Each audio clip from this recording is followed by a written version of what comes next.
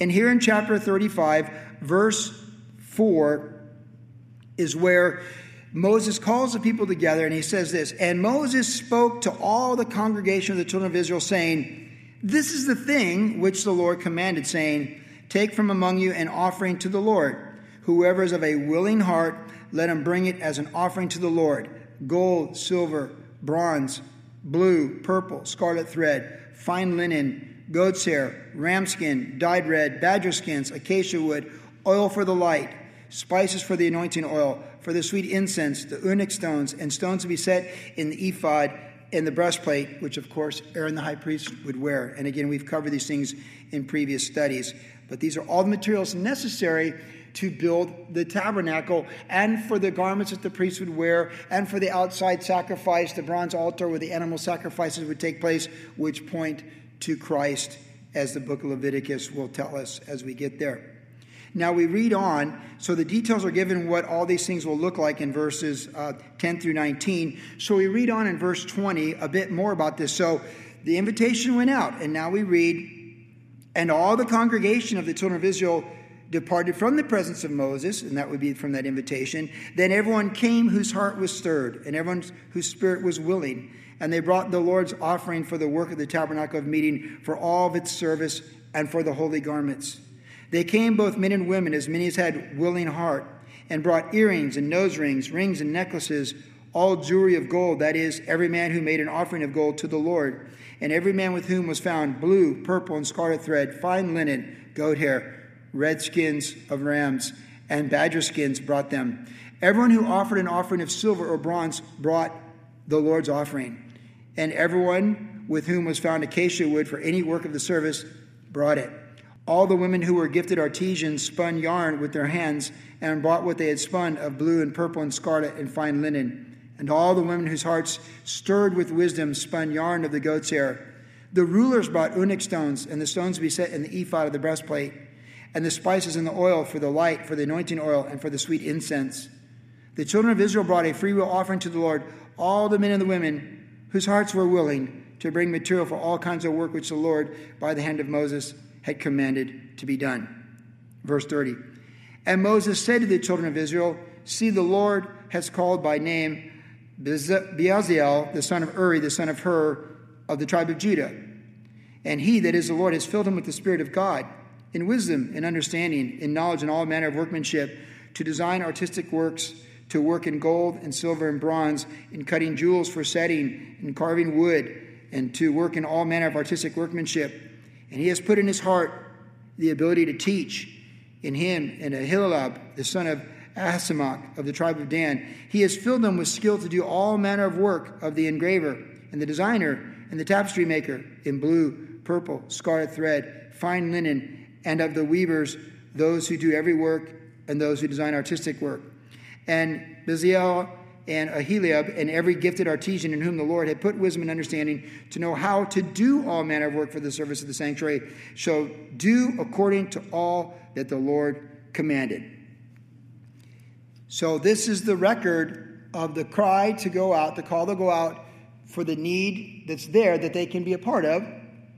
Then we see them respond to that, and then we see people equipped to fulfill the actual doing and the work of it.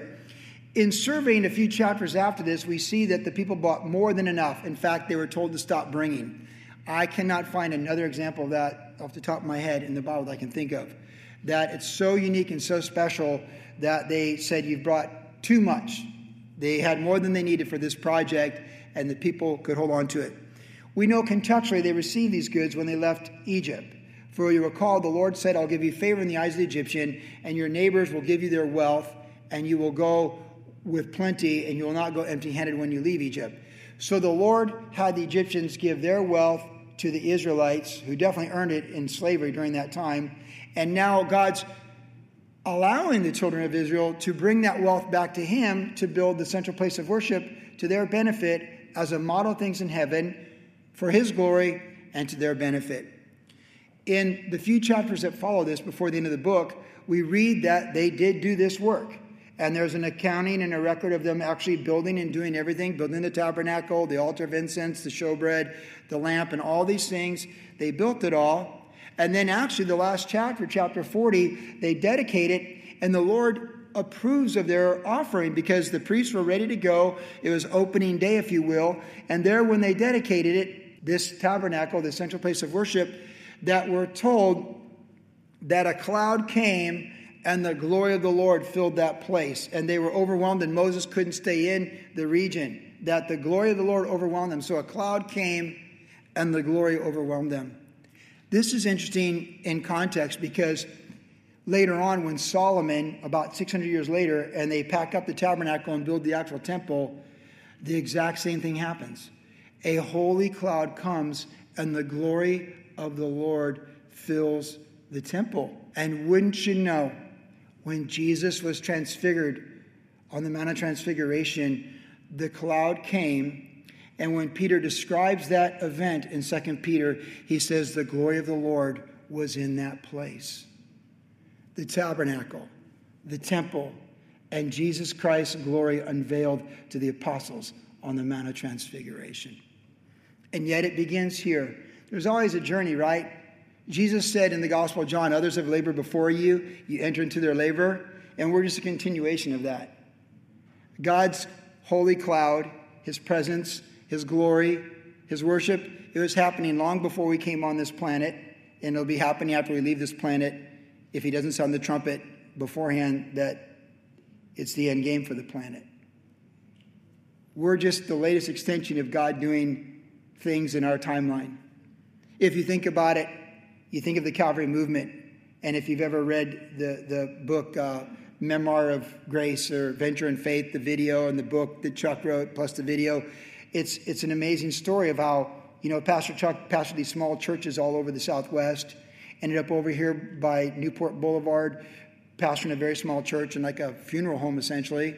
And then one thing led to another, and eventually they were on Sunflower, and then they bought that property over there, 3600 South Fairview Avenue, and they bought that property, and they had a tent, and then they built the building, and that's why it always needs to be renovated, right? Because it's one thing if you own a building, it always needs to be upgraded, and there it is today when you drive by it, and yet Pastor Chuck's been with the Lord for more than 5 years now, and praise the Lord, he didn't have to live to see some of the things that we've lived to see in one sense, because they weren't for him to see, but they're for us to see.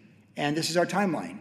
And so there's a work for us to be done. There's a work for us to be a part of for us here tonight, a work that we've inherited from previous works. And even as Scott was saying about works 20 years ago that God did, and singing a song like To Live for Your Glory, that's related to the timeline. It showed like 2008 copyright, but he had that song long before then. And the songs take us to timelines, right? And they tell us the different works. If we play God of Wonders, I'll think back to early 2000 for sure. And so it's all there for us. And as we pause at a 15-year anniversary, and we pause in the middle of this year of such just unimaginable things that we've been through, are going through, and in the middle of, yet we're going forward. We have communion. We're praying for the next generation. They're wearing masks. But we're going forward. We have the ability to adapt human beings. It's amazing how we do. If you study human history, you know that. And we just adjust and find a way. And we want to enjoy the human experience as God's designed it for us, and want to be as fruitful as we possibly can with the Lord as he's taken us forward in it. And in this story, as they focused on the Lord and the work of the Lord, this is the work of the Lord. This is not their house they're building. This is not their assets they're securing or their wealth they're planning for or their college loans they're taking out. This is the work of the Lord. This is the central place of worship that would guide their children, their children's children, and many, many, many, many generations to come. What happened here in this story was very unique, without anything preceding it of this level or following it of this level. This is a very unique thing where God was doing a very unique and special work to build the tabernacle. And it was there in front of them. Now, we know that those over 20 never entered the promised land because of what happened a year later at Kadesh Barnea. But those under 20 did enter the promised land. So if we think of our high school seniors that were just up here, if this were a similar situation and you brought your offerings to the Lord, not only did you bring offerings with adults around you, but regardless of what the adults did, God turned his attention to you, and 40 years later, you entered into the promised land with some old folks like Joshua and Caleb. So we all make our own decisions in our timelines as we choose to with the Lord, which is the first thing we see. Moses said, whoever is of a willing heart. Whoever is of a willing heart. I think it's good to be reminded tonight that we can choose the Lord or choose not the Lord. It's like Joshua said at the end of his life. You can choose to serve the gods on this side of the river like your forefathers did, or we're going to do what we're going to do. But as for me and my house, we're going to serve the Lord. We all make choices, and we live with those choices. You think, again, going away to college. You make good choices at college, good things happen. You make bad choices at college, bad things happen. You make good choices. You sow to the Spirit, you reap life. You sow to the flesh, you reap corruption.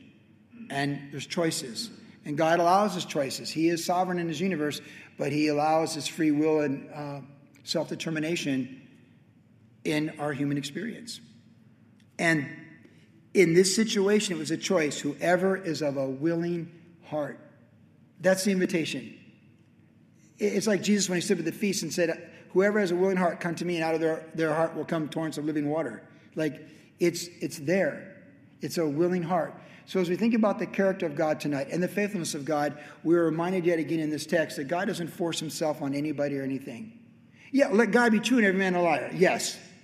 Oh, like I said Tuesday night, as I've meditated for 3-4 weeks about things going on, I'll say it again tonight.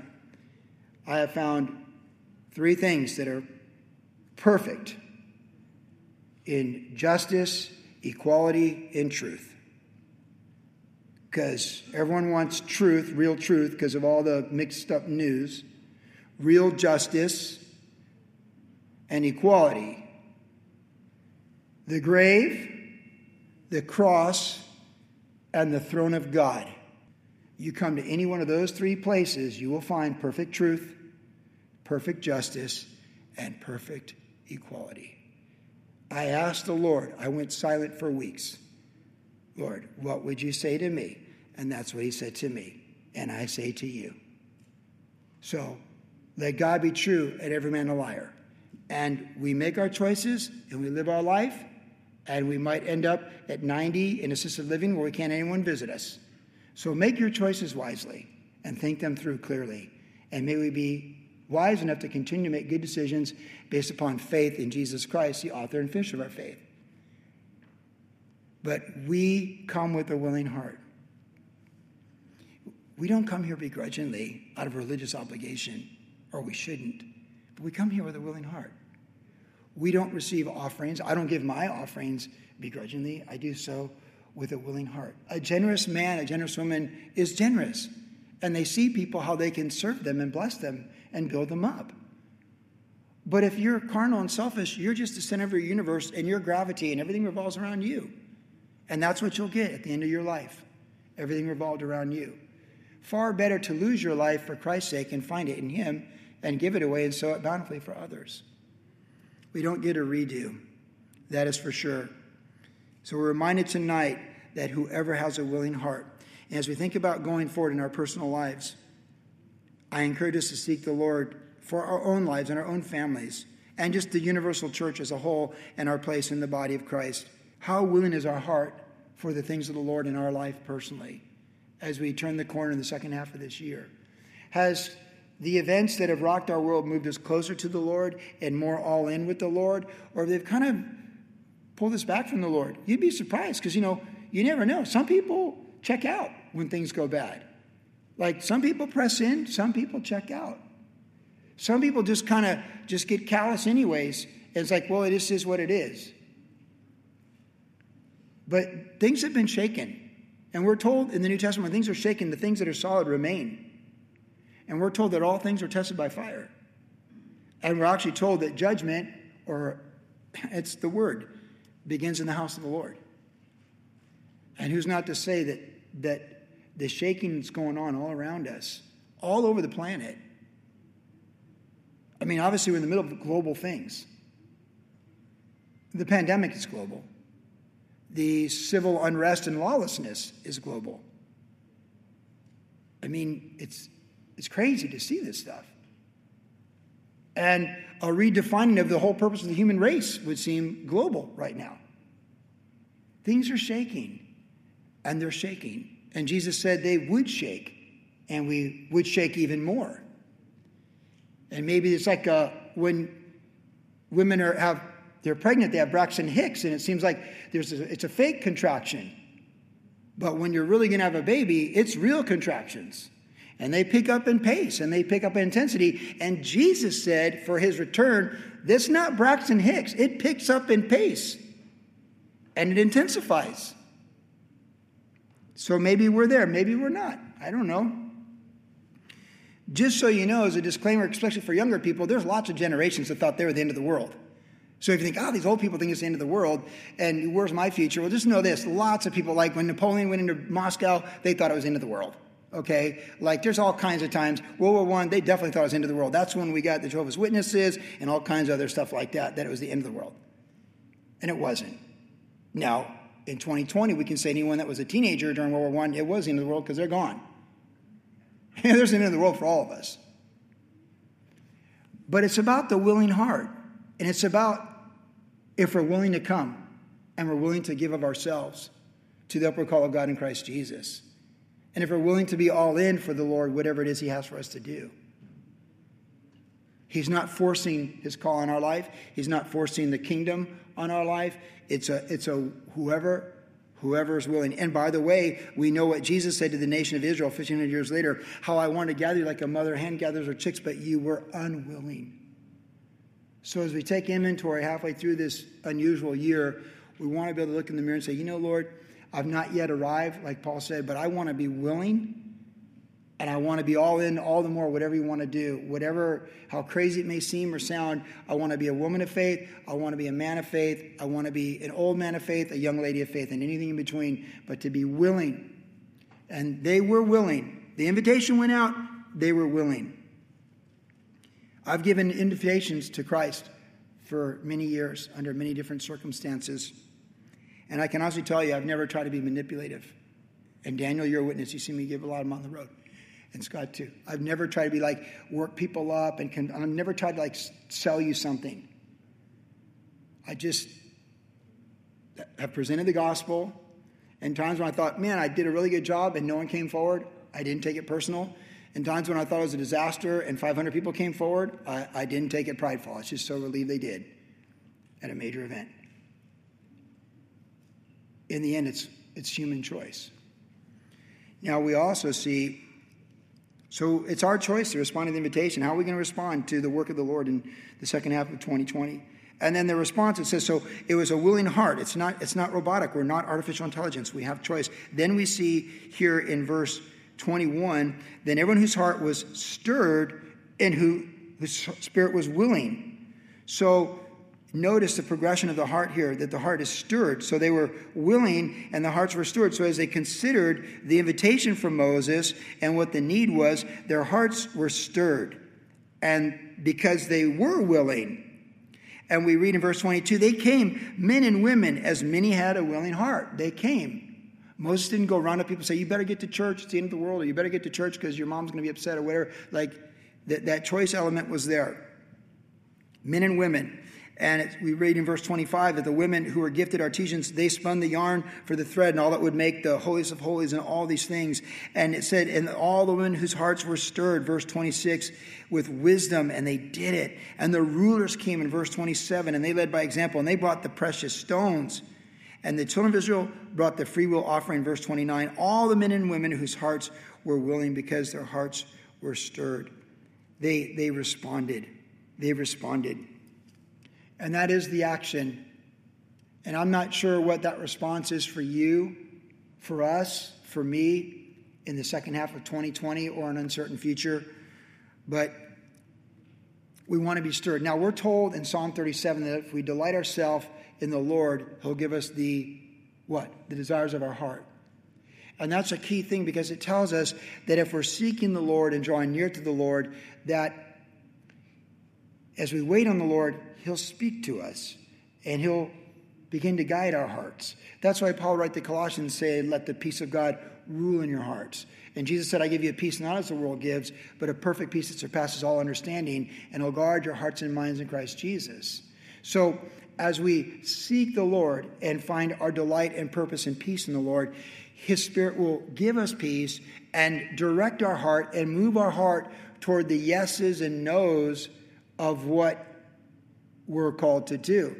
And we find ourselves naturally, magnetically moving toward the things of the Spirit if we're seeking the things of the Spirit. And it'll begin to direct us and move us. And if we're a Spirit-led woman or Spirit-led man, we can hear the voice of the Lord and become tuned into that frequency. And we'll be sensitive on a daily basis to how the Lord wants to use us. But we'll also be sensitive on a bigger basis for a bigger picture how the Lord wants to use us. In the book I've been reading of Ivan Prokhorov, the Russian pastor there between like 1900 through 1935, before he died in exile in Berlin, he unified millions of Russian believers, unlike anyone ever has previously or since. One man. And I've shared things about Ivan Prokhorov from the pulpit throughout this COVID time. It's just gotten my attention. It's just so radical. I mean, his wife died, and it took him 10 months to find out that she had passed away because it was during the Civil War between the White Army and the Red Army and the Communists and the Bolsheviks after World War I, after they pulled out. And then his one son died as well. His son died. He had two sons. They both were in the ministry and loved the Lord. One died at 25 and preceded him to the grave. But he said there was such a spirit of pessimism throughout Russia. And, of course, I mentioned this, but I randomly Googled in some historical videos on YouTube, worst time to ever be alive. Oh, okay. Well, I just saw it on the right sidebar. Worst time to ever be alive, Russia, 1900 to 1950. Worst time to be alive, worst place to live. That's when he lived. And he said there's a spirit of pessimism, is the word he used, that things are bad and going to get worse. Well, in fact, they actually were bad, and by golly, they did get worse. Because Stalin murdered millions of people in the gulags. It's insane what went on with the Bolsheviks, and this became the Soviets and the communists and what they did. But his whole key was that he maintained a positive outlook on things, and he said he used the word optimism over and over, and that was the central message that he carried in his generation from the time of the czars, Nicholas II trying to hold on before it all caved in during World War I, and it was all just a massive revolution in the largest country in the world, and just unraveling. But it was always about who Jesus is, what he's done, what he'll do, and what he's going to do. And he never moved from that. So in spite of his wife passing after about 12 years of marriage, he was very handsome and she was very beautiful. And she died pretty young. And then, like I said, his son died. The one son died before he did. And then he was exiled by the Soviets. The communists expelled him from his mother country, where he died in exile in Berlin in 1935, which picture Germany in 1935, right? Well, that's Hitler. That's the brown shirts. I mean, that's when he lived, in exile as a Russian. You're just trying to imagine it. And through it all, and he ends his book, it's a biography, and he ends his book while he's still alive in Germany in exile. So it's a very unusual ending of a book. You're like, well, can someone write a epilogue or something well, after this, these things happened, and he died peacefully, and his other son did this. And, he wrote thousands of hymns. You can't even find them. I've tried to find them. They became popular hymns amongst the farmers and the villagers throughout Russia. But the central theme was optimism. And that optimism was based upon being in the presence of the Lord and believing the promises of the Lord no matter what was going on around him. And as calamity after calamity, and they had massive famines, millions starved to death between 20 and 22 in the Russian people. Millions during the Civil War. And then even when Stalin came to power and consolidated his power, we know that the forced genocide starvation of the Ukrainians was millions of people. The worst genocide in human history was Stalin's genocide of starvation against Ukrainian people in the mid-30s. So that's again during Prokhorov's time. And that was considered part of Russia at the time. And yet the optimism of faith, and this is what we need going forward. We need to delight ourselves in the Lord. We need to spend time in the Lord, and we need to have a compass and a plumb line that says Jesus is on the throne, and my confidence is in the Lord. And He's got this. And everything that ever happened that seemed a setback, and let's be honest, having a pastor's conference with hundreds of youth pastors and youth leaders and having the forerunner of the KGB show up and arrest all of you and take all of you to prison from a pastor's conference, that would look like a pretty bad ending to a pastor's conference. You know, Brian Burton's about to have an online pastor's conference. And last year they met in person. Can you imagine something like that happen? And yet they saw it all as for good, and they looked for the good, they believed in the good, and they trusted in the good. This is how we need to be. I believe God has brought me to Russia. I believe he's had me study Russia and the Bolsheviks and these things to understand how these things have worked in the past so we can learn from them for our future. Because if globalist Marxists come to power, this is our future. And we need... God's had me learn. I never had any interest in Russia until a year ago. And he put it on my heart and he sent me there. And I've studied tremendous amounts of Russian history. I'm like, why, Lord? Well, why did he send me to Vermont? He sent me to Vermont to show me the future of America. That's what he did. He showed me where it was going. And he sent me to Russia to understand the past. And I don't know if it's for a future. But I do know in these lessons of studying Russian history and what they've been through in the last 100 years, it has to be about Jesus. And I'm not going to allow anyone to bait me on things that take me away from Jesus.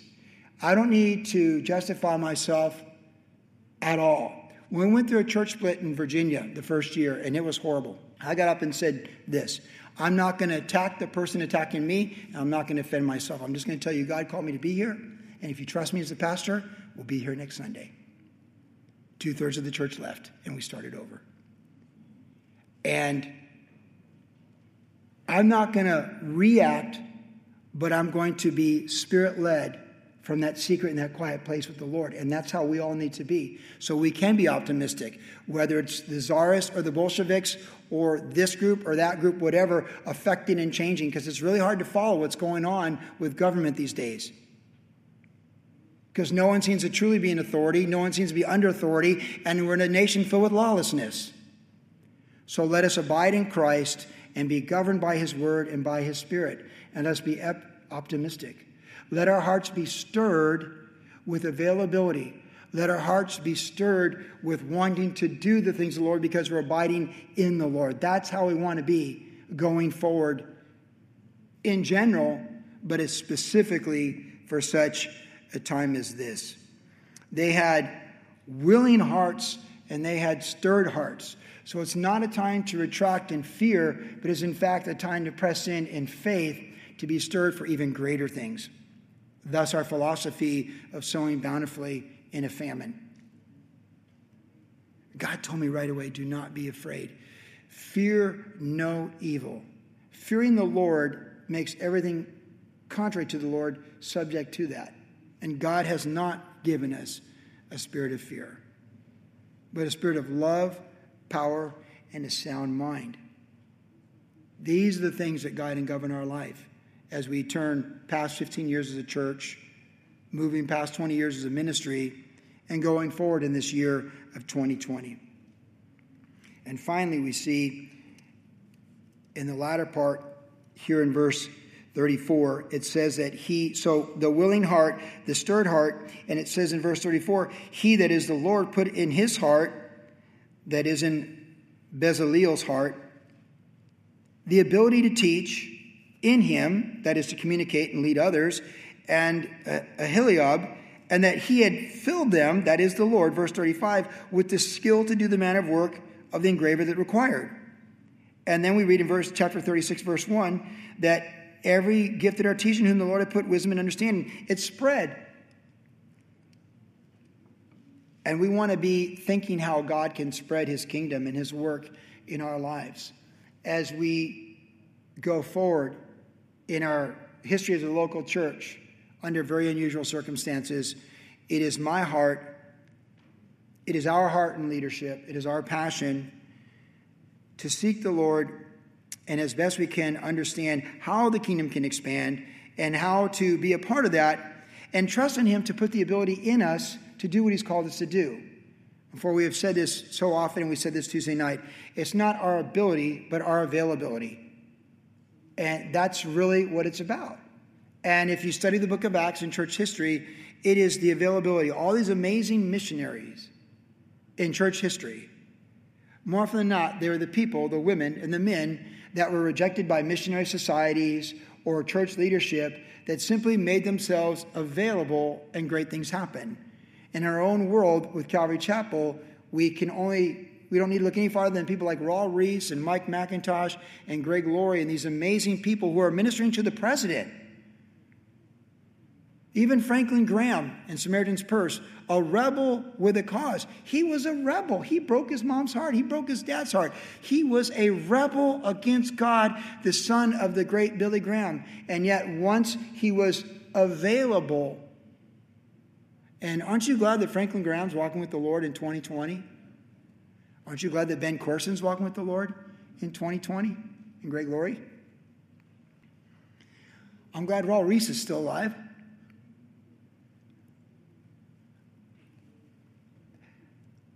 I love to look at his Instagrams because I feel like he so reflects me. He's smart enough to keep it under a minute, by the way.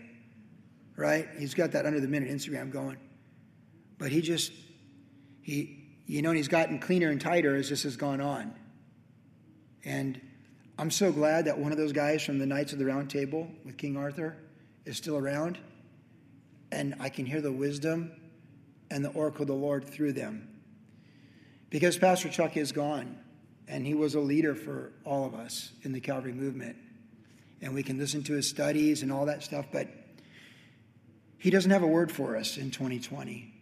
The Lord has a word for us in 2020. And we need to be so open and so get after whatever God has. And we need to be inspired, and we need to go for it. And so when I look at a Raul Reese and a Mike McIntosh and a Greg Laurie. When Greg Laurie was ministering to the president on Easter Sunday, I was like, this is Greg Laurie. Like, it was the Greg Laurie study in 1987 that convinced me I could go into ministry and that God would be with me. Forgiven and Used was a cassette tape by Greg Laurie I listened to on November 1st, 1987, on the drive between Santa Cruz and coming home, where I surrendered to the Lord and said, okay, I'll go into ministry. It was a Greg Laurie cassette tape, Forgiven and Used, a six cassette tape series called Used of the Lord, and one of them was Forgiven and Used. And there he is on Easter Sunday during COVID, ministering to the president with 500,000 people and tens of thousands of people making first-time commitments to Christ. Let's let God equip us in new ways in the power of his Spirit with new vision and new equipping. Let's go for superpowers. Let's go for more superpower. Let's believe for greater power. Let's believe for greater miracles. Let's pray with greater fervency. Let's believe with greater expectancy. And that's all going to come from being willing in the heart, stirred in the heart, and then the heart is equipped by the Lord for the task. For we can't do it ourselves. And we know, for it's not by might nor by power, but by my Spirit, says the Lord. So may we all be encouraged as we go forward from the halfway point of 2020 to realize the work of the Lord is never done until the trumpet sounds. There is work to be done. And we are a local church, part of the Universal Church, part of the Calvary Chapel movement, and we're just getting started on 2020. There's so much to be done. There's so many needs. There's humanity, and there's no shortages of bringing Christ and the optimism and the hope of the gospel to humanity in our time zone and to our country and to the ends of the earth. And let us just be so stirred from our time with the Lord that we find ourselves empowered by the Lord to attempt great things because we expect great things, because our God is the God of great things. And it was to the church of Jesus Christ, he said, that he is able to do above and beyond all that we could think or ask for his glory in his church. And we are his church. And he's not abandoned us. In fact, he's looking to pour out on us and use us in ways that's not even yet entered our minds. Our expectancy needs to go up, and our availability needs to increase. And I speak for myself. So be encouraged, WG. Thank the Lord tonight. Here's our pillar. We pour the oil on it. And we say, thank you, Jesus. But we're just getting started. We're just getting started. Because the trumpet hasn't sounded. And when it sounds for you personally or for me personally or for all of us, we'll know. But until then, There's first semesters to go to. There's children to be born. There's children to be raised. There's grandkids to look after. There's things to do. And let's bring the hope, the faith, optimism in Christ into all of it, no matter what is going on around us.